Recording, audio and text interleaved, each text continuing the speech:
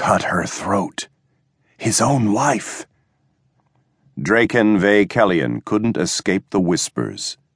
Chains shackled his wrists to a ring in the ship's hold. The chains were just long enough for him to reach the bucket that served as a toilet.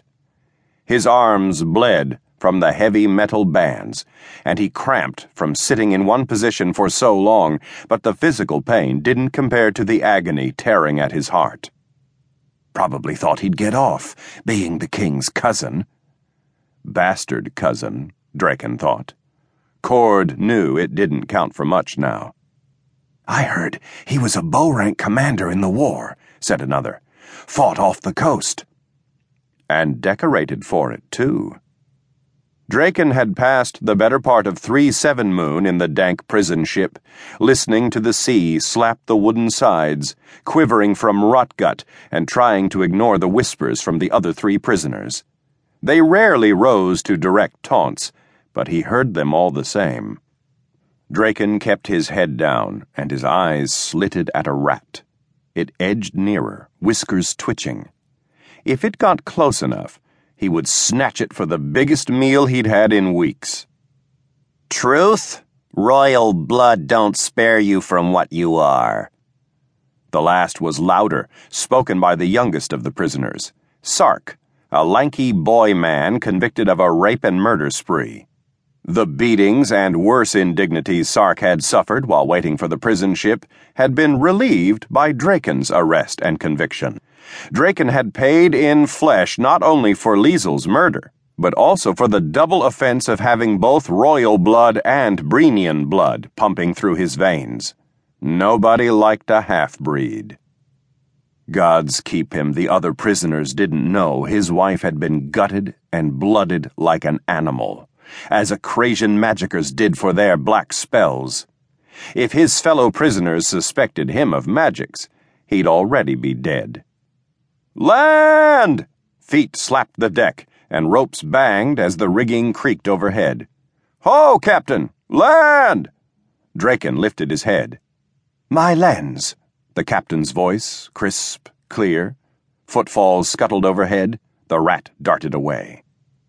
No one in the belly of the ship met the other's eyes as the hatch overhead opened, admitting cool sea breezes and a rectangle of blue sky. The captain didn't sully her polished boots on the hold floor. She didn't even show her face as she called down, "Half day to Acrasia, dogs!" Draken leaned his head back and laid his bleeding wrists in his lap. He stared at the patch of sunlight glaring through the open hatch and drew in a breath thick with stinking men, sea salt, rotted fish, and body waste. Acrasia. The ass end of the world. The prisoners assembled on deck to find the ship anchored in a quiet bay. Crisp sea breezes cut through their prison issue.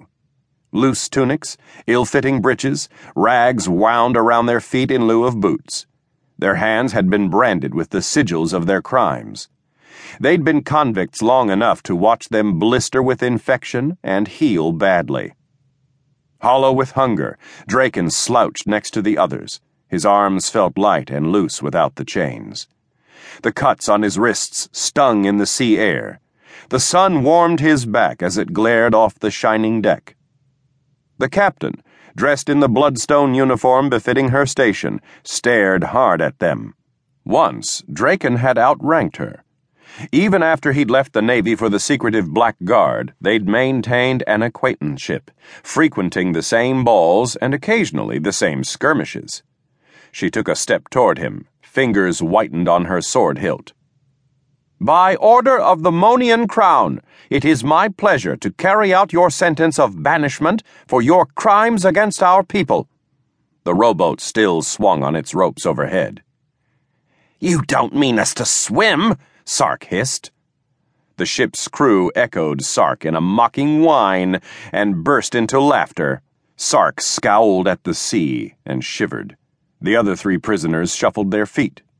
Strictly speaking, the ship had brought the prisoners to Acrasia. They were well within her waters, but forcing them to swim sorely tested the Monian custom of letting the gods decide their fates in exile.